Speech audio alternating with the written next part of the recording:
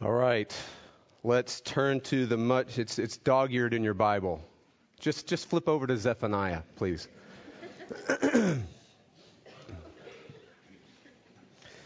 Just go to those. If Dr. Hanna was here, he'd just say, go to the prophets that sound like upper respiratory diseases. Just head to the middle of the Bible, go to the right, and you'll hit the whole list of them, and eventually you'll get to Zephaniah.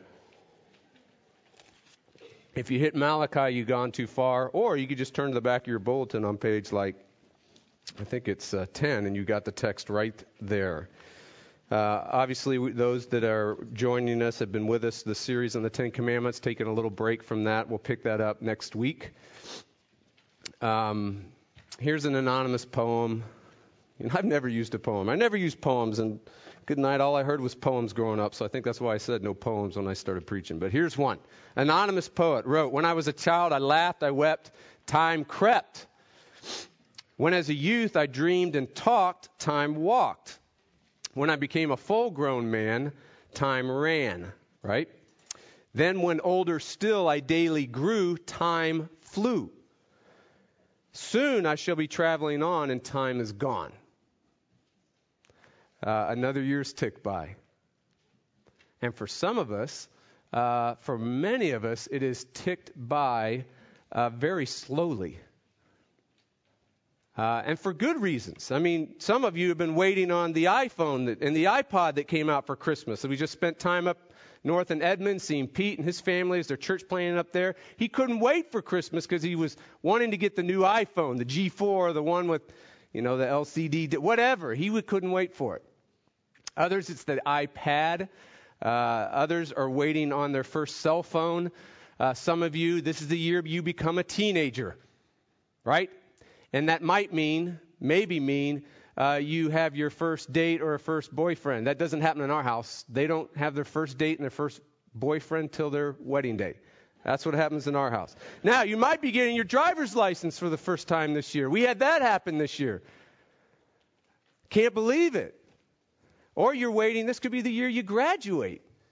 You're graduating, you're going off to college. You're going to be on your own for the first time. You can't wait for this year to go on. It's gone by way too slow.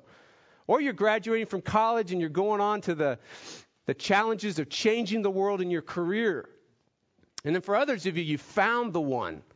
You found God's one for you, and you just can't wait because the wedding day is set, and you can't wait for the dreams of your life together and all that you imagine and desire it to be, right? And then for others of you, it's moving on into a new house. It could be a new career. Exciting possibilities. You could be retiring, and you're thinking of the endless possibilities and the things that you could do with time that you never knew you had before. For others, it could be, gosh, this is the year that I get promoted and there's recognition, finally. So for you, this past year has crept by, but it's crept by with high expectations, great expectations, wonderful desires, incredible hopes and dreams that you had for this past year. But for others of you, this past year went by slow, not because it was waiting for the things that you were waiting for, but it went slow because it was a painful year. Strained and broken relationships, dashed hopes. This is the year you really came to the realization that, you know what, I'm not who I thought I was. My life is not what I thought it would be. My marriage isn't what I thought it would be. I'm not who I thought I would be.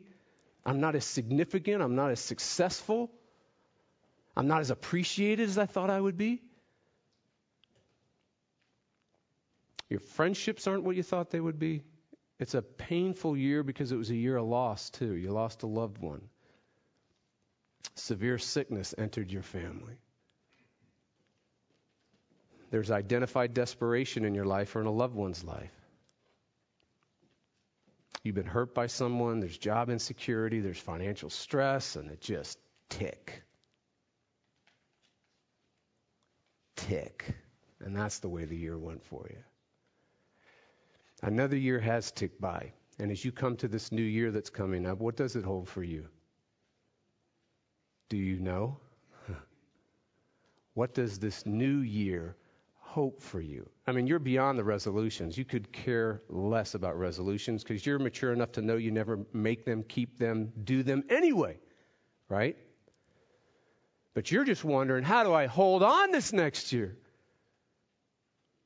What does this year have for you? You know what's absolutely fascinating about the book of Zephaniah is that it is a message for the new year, for Israelites and for God's people for generations and generations and generations. So let's stand for the hearing of God's word. Zephaniah 3.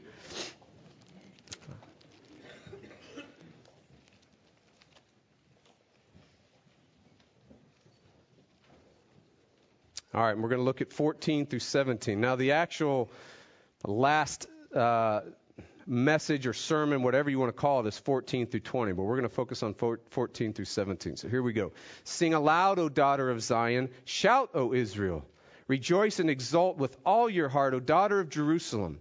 The Lord has taken away the judgments against you. He has cleared away all your enemies. The King of Israel, the Lord, is in your midst. You shall never again fear evil. On that day it shall be said to Jerusalem, fear not, O Zion. Let not your hands grow weak. The Lord your God is in your midst, a mighty one who will save. He will rejoice over you with gladness, and he will quiet you by his love. Now, a better translation that's more in context with what the text is saying is that he will be quiet in his love over you. Okay? That seems to be the consensus by most of the scholars, and I agree with it in looking at the text. Now, he will exult over you with loud singing. The word of the Lord. All right, please be seated.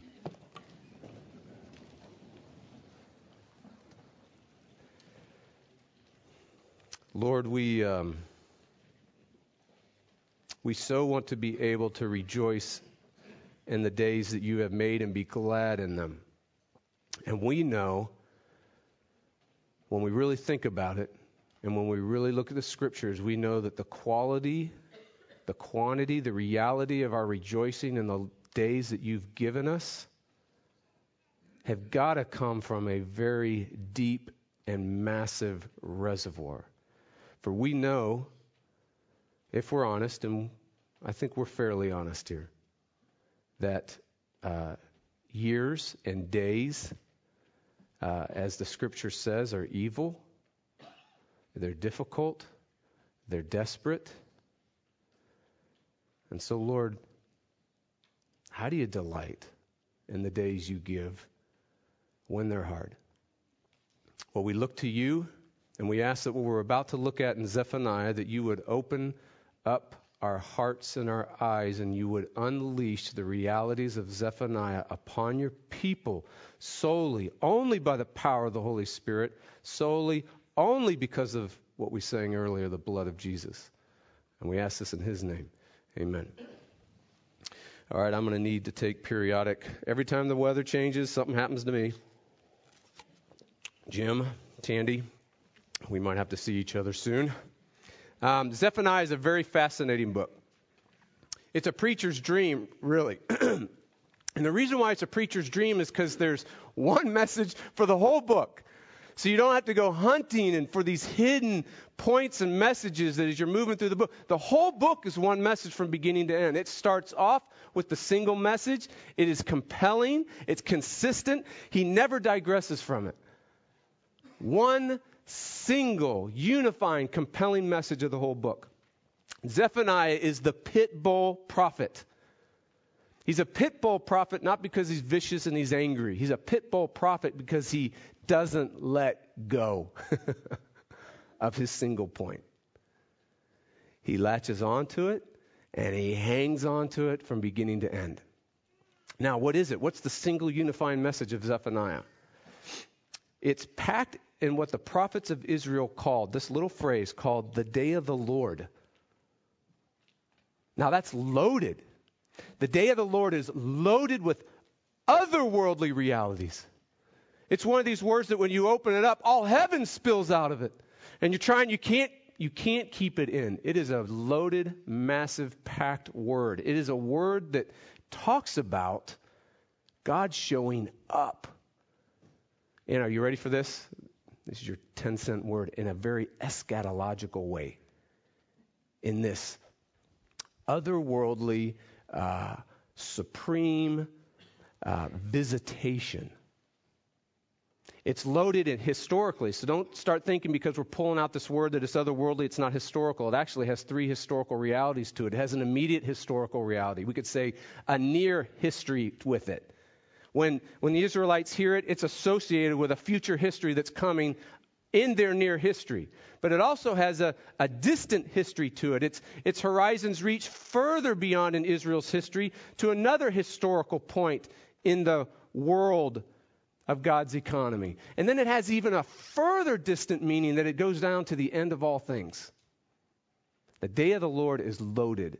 Now, what's going on here in Zephaniah, what the prophet is doing, what God is doing for us and for Israel is giving us a hope to hold on to in the face of a new year and the years to come. So he's actually pushing into Israel and pushing into you something very tangible that you can hold on to and hope in. That's what's going on. So if we were to look at what's the application, there's an application and it's moving here. If you look at verse 16, here's the application of the message. So we're starting with the application. What's the message? You just know, I just know it's the day of the Lord. We'll figure out what that means.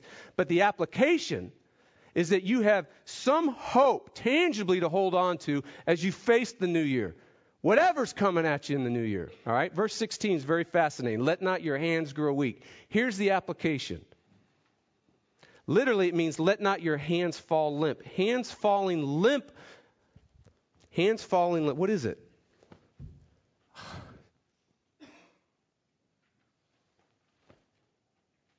I quit. Hands falling limp is the picture throughout the scriptures of one paralyzed with fear. It's seen in texts where it talks about armies, their hands falling limp before the enemies before them. They can't even raise their weapons. They're just paralyzed, overcome with anxiety. Fear rules them. It's a picture of withdrawing from life, retreating into yourself. It could happen physically. You know, you physically retreat from life and shore yourself up because you're overcome with fear. Or you just emotionally certainly do it. You retreat from life. You retreat from your relationships. You retreat from the church. You retreat from meaningful interactions with people. You retreat from your job. Emotionally, you just disconnect. You shut down. You just can't. Hands fall limp. Circumstances, situations, difficulties, relationships, and people render you incapable of functioning. That's the picture here. Now, don't miss this. The point of Zephaniah, whatever its message is, the point is, don't fear. Do not fear. Do not let your hands fall limp.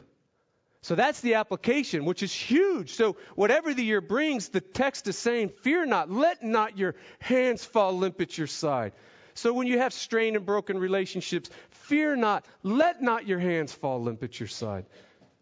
When there's dashed dreams and dashed hopes that you come in to realize this coming year, fear not.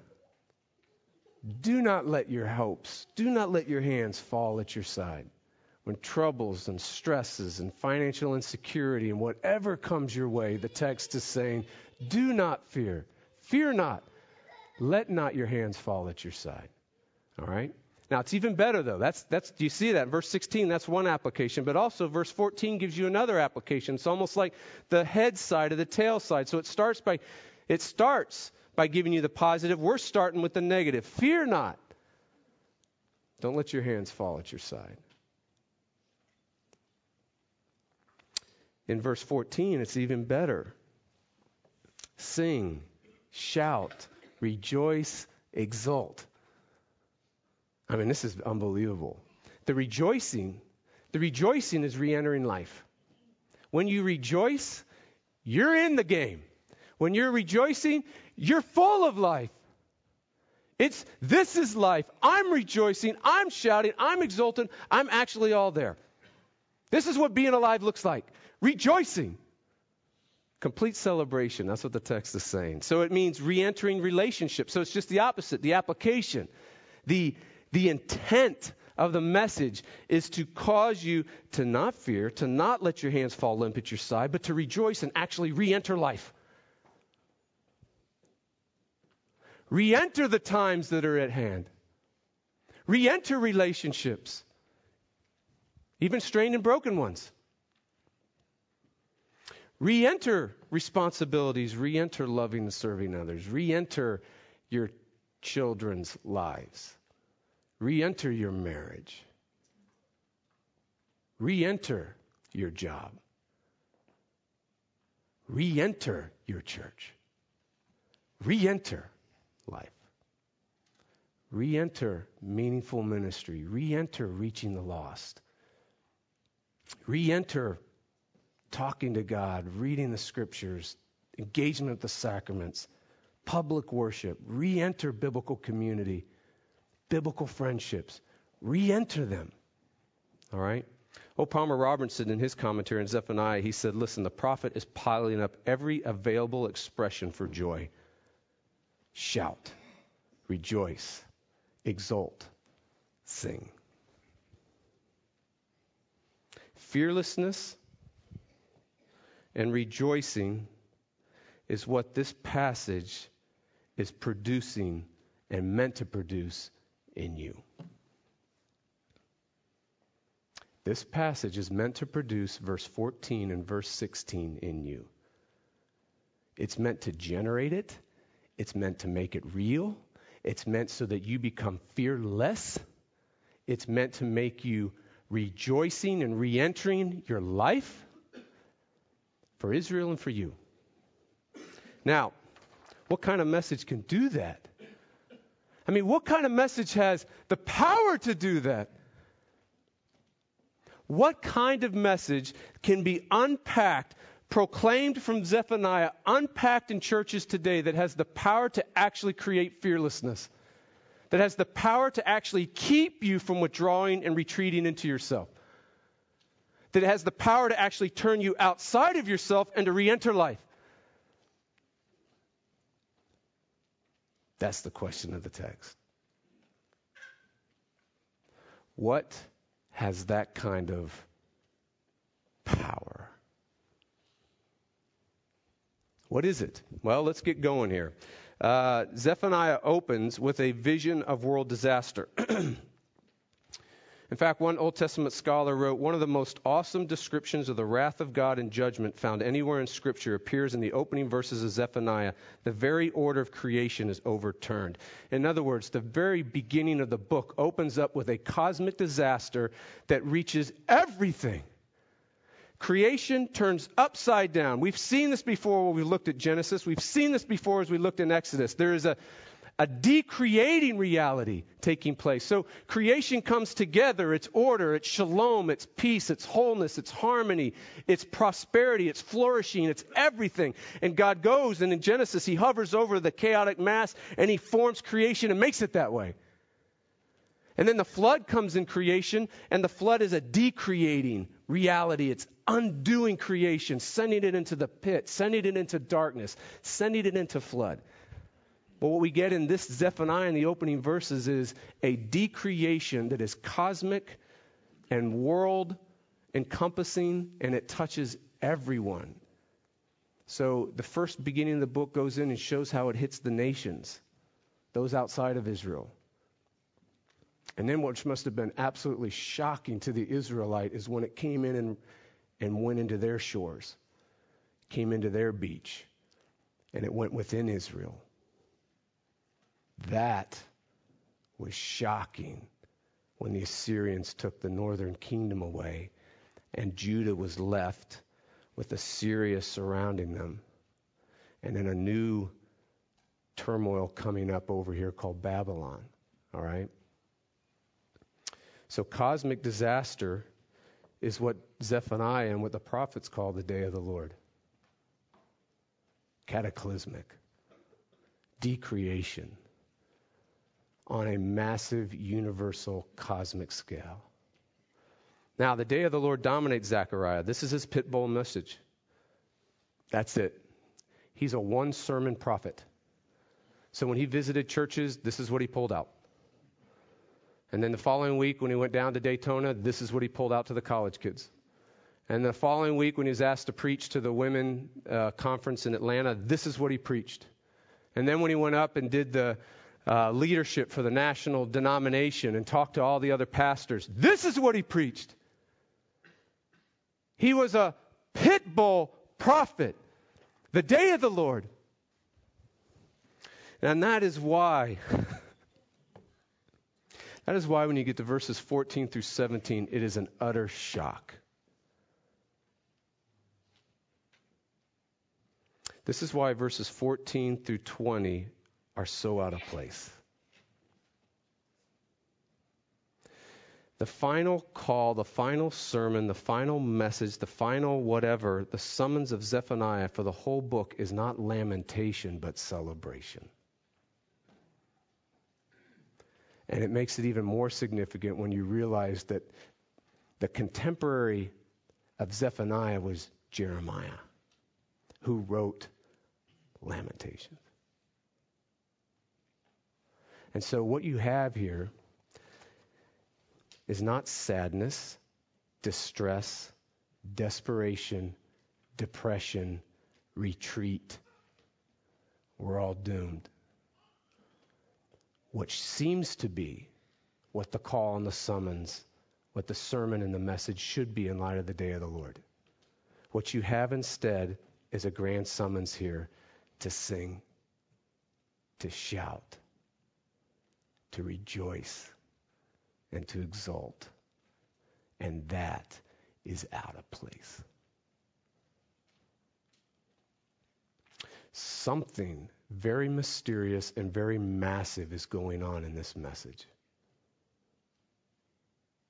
And I'm going to say it right now because I really believe it. And it's beyond us.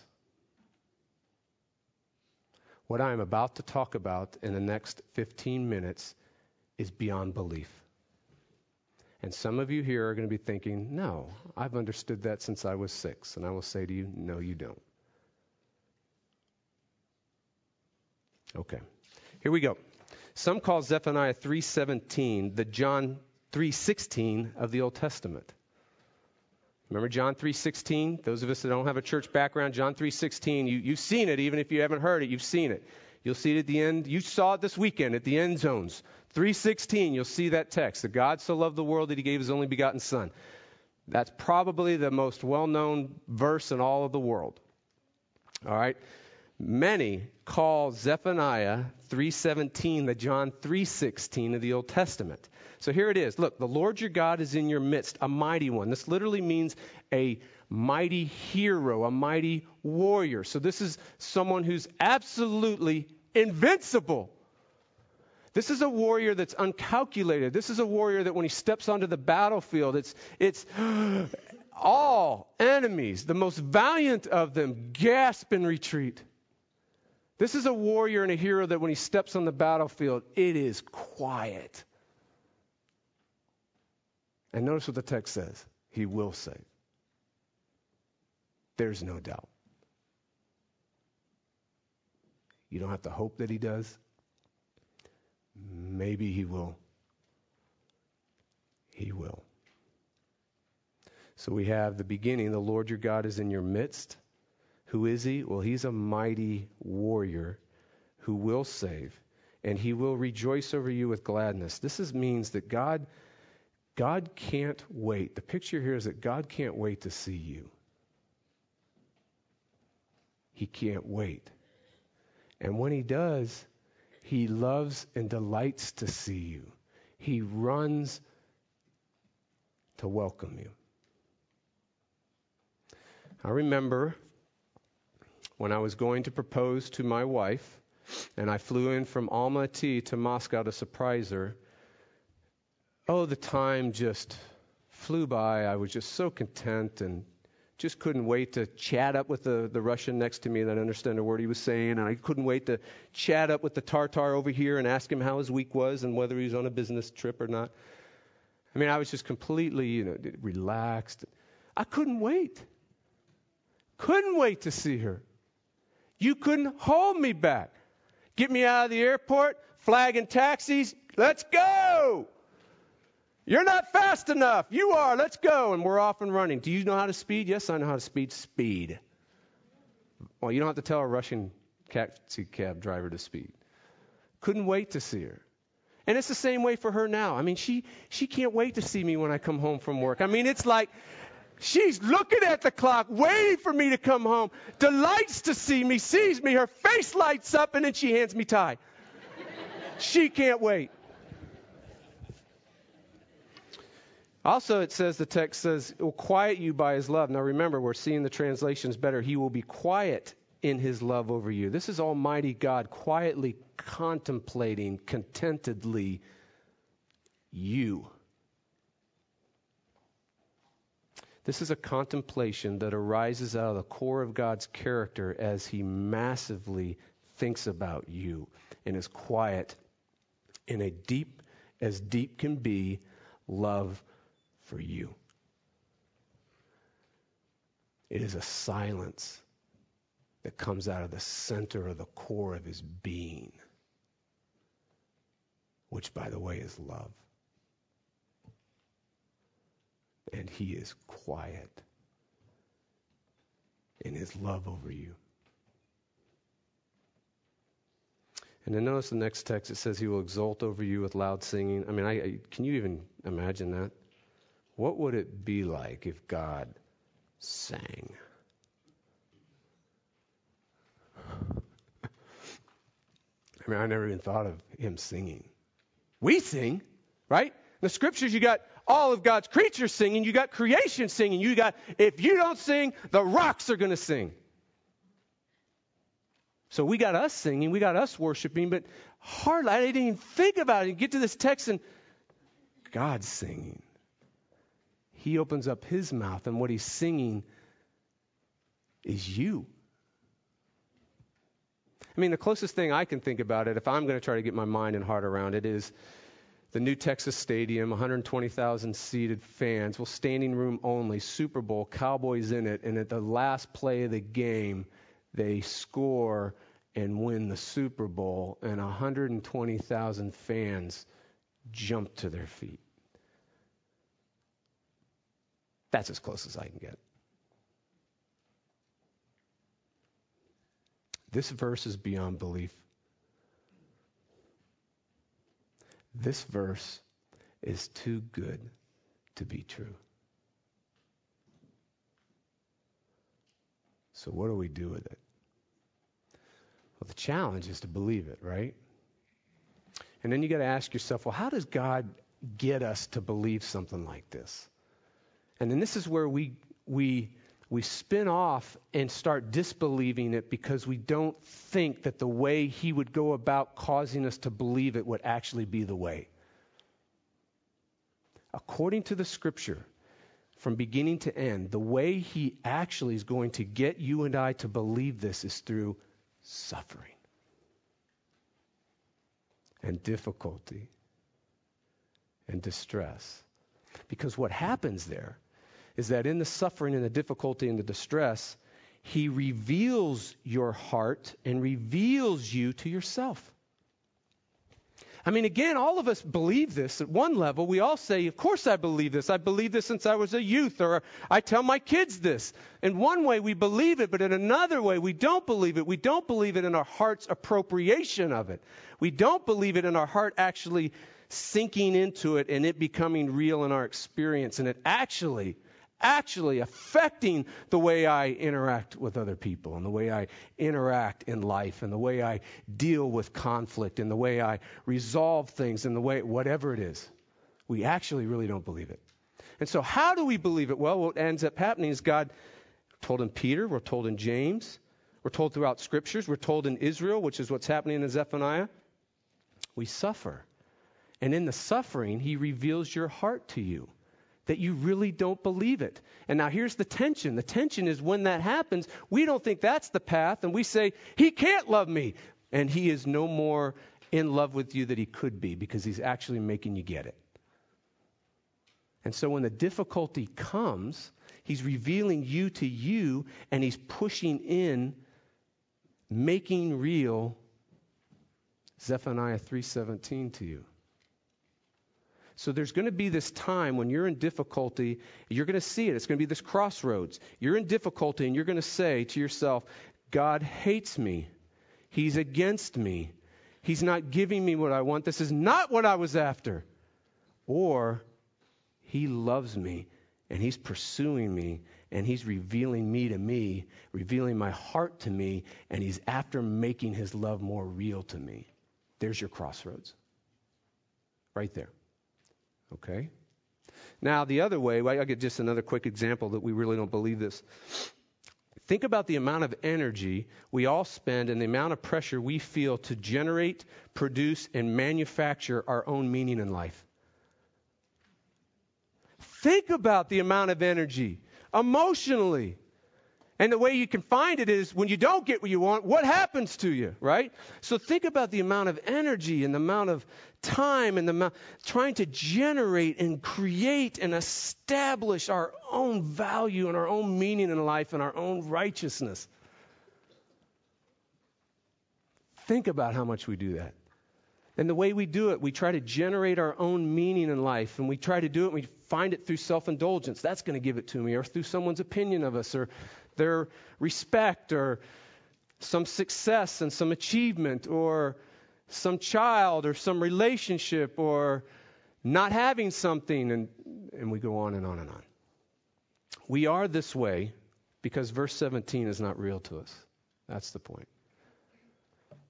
So, Spurgeon said it this way. He said, you cannot expound, if you're a preacher, verse 17 of Zephaniah without remembering the silence of Jesus. What? That's what I said. What? What are you talking about? And then he went on. The silence of Jesus at his trial.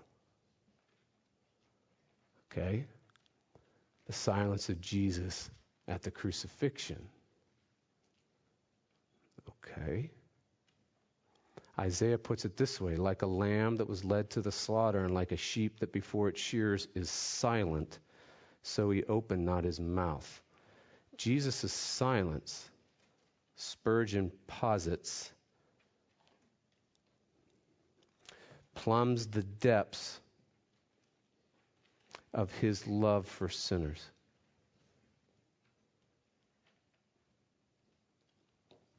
Jesus' silence is the fulfillment of 3:17 when God is quiet in his love over you.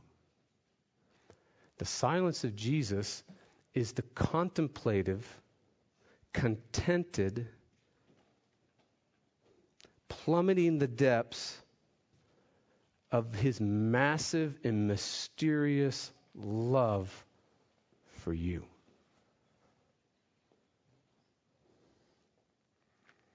In other words, Jesus loves me, this I know, is the message of Zephaniah.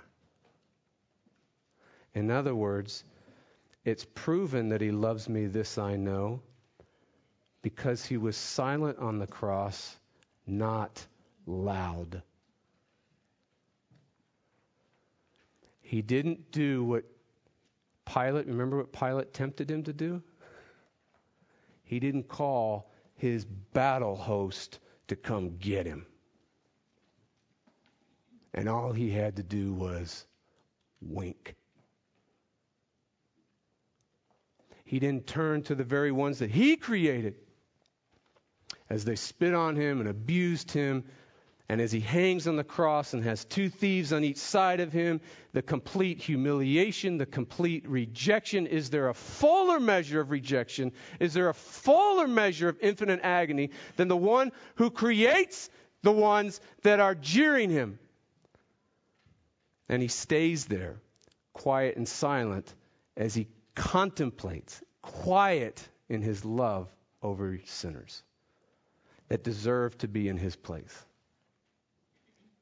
He proves it by taking the full force of the day of the Lord upon himself.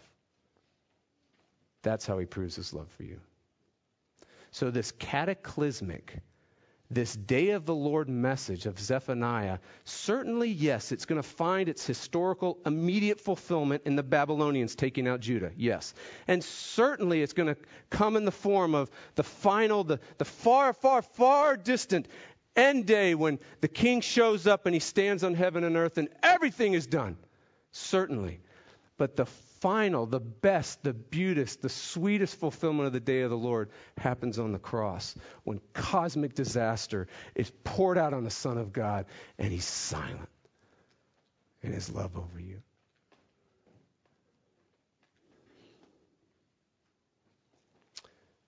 That is amazing. So he'll rejoice over you with gladness. He's quiet in his love over you. And then he sings over you. Well, Palmer Robertson said that Almighty God should derive delight from his own creation is significant in itself. Yeah, that's significant. I mean, that God delights and loves his creation, that's significant.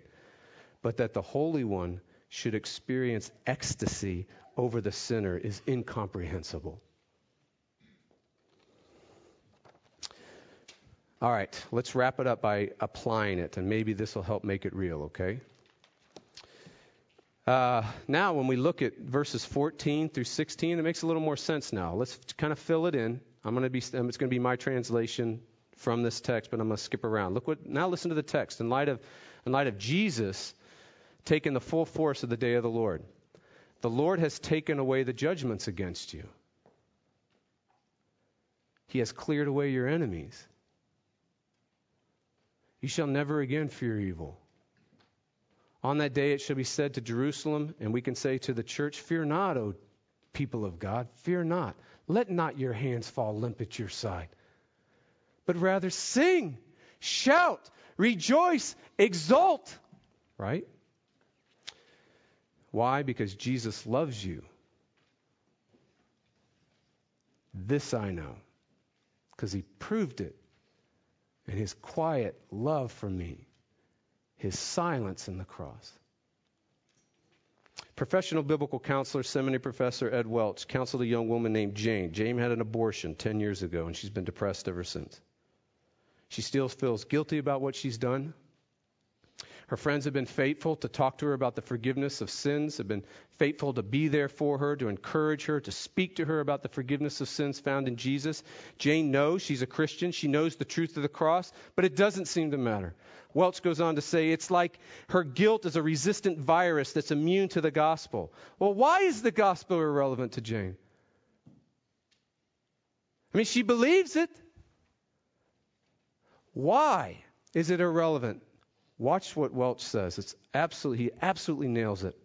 He says, because for Jane, forgiveness of sins, God's love, freedom, life, fearlessness, not withdrawing, not having your hands at your side, but deep rejoicing and shouting and enjoyment of God and enjoyment of re-entering life comes through Christ plus not having an abortion.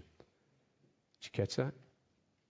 It comes through, those things come through Christ plus not having an abortion. Did you see the addition? Did you see the new law that was just added? The addition, the new law, is what traps her in fear. The addition, not having an abortion, as the basis for her to be able to experience forgiveness, to be worthy enough for God to love her, for John 3:16 to be true, and for Zephaniah 3:17 to be true, she has to not have abortion in her record and her resume. So then he goes on to say, having violated her beliefs and her standards, she had to be punished. And so she's been punishing herself for 10 years. She's been self-atoning for her own sin for 10 years.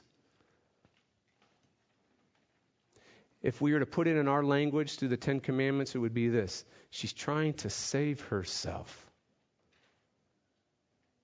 through her standard of not having an abortion.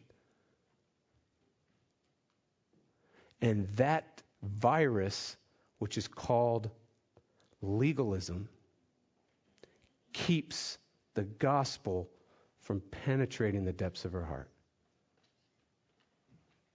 All right. Now, Zephaniah says the Lord's taken away the judgments against you.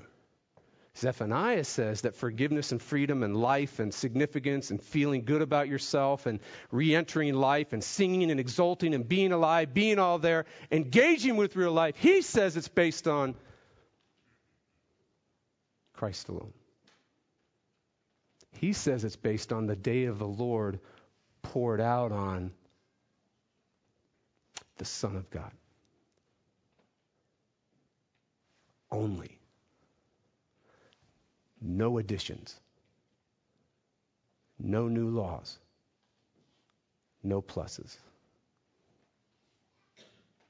So through the silence of Jesus on the cross, God rejoices, exults over you.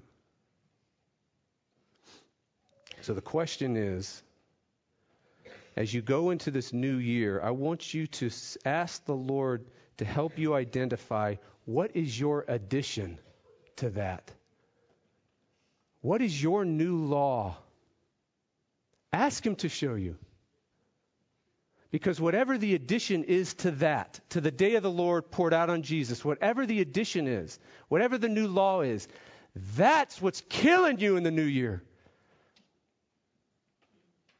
That's what's making you fear. That's what keeps your hands falling limp at your side. That's what causes you to withdraw from life. That's what causes you to retreat into yourself. That's what's going on. Okay? So now, this new year, take your addition, your new law, and take it to the cross. Take it to the silence of Jesus and his love for you on the cross. And watch your hands come to life. Watch you come to life. Watch singing, exaltation, and rejoicing become real to you. Because Jesus loves you.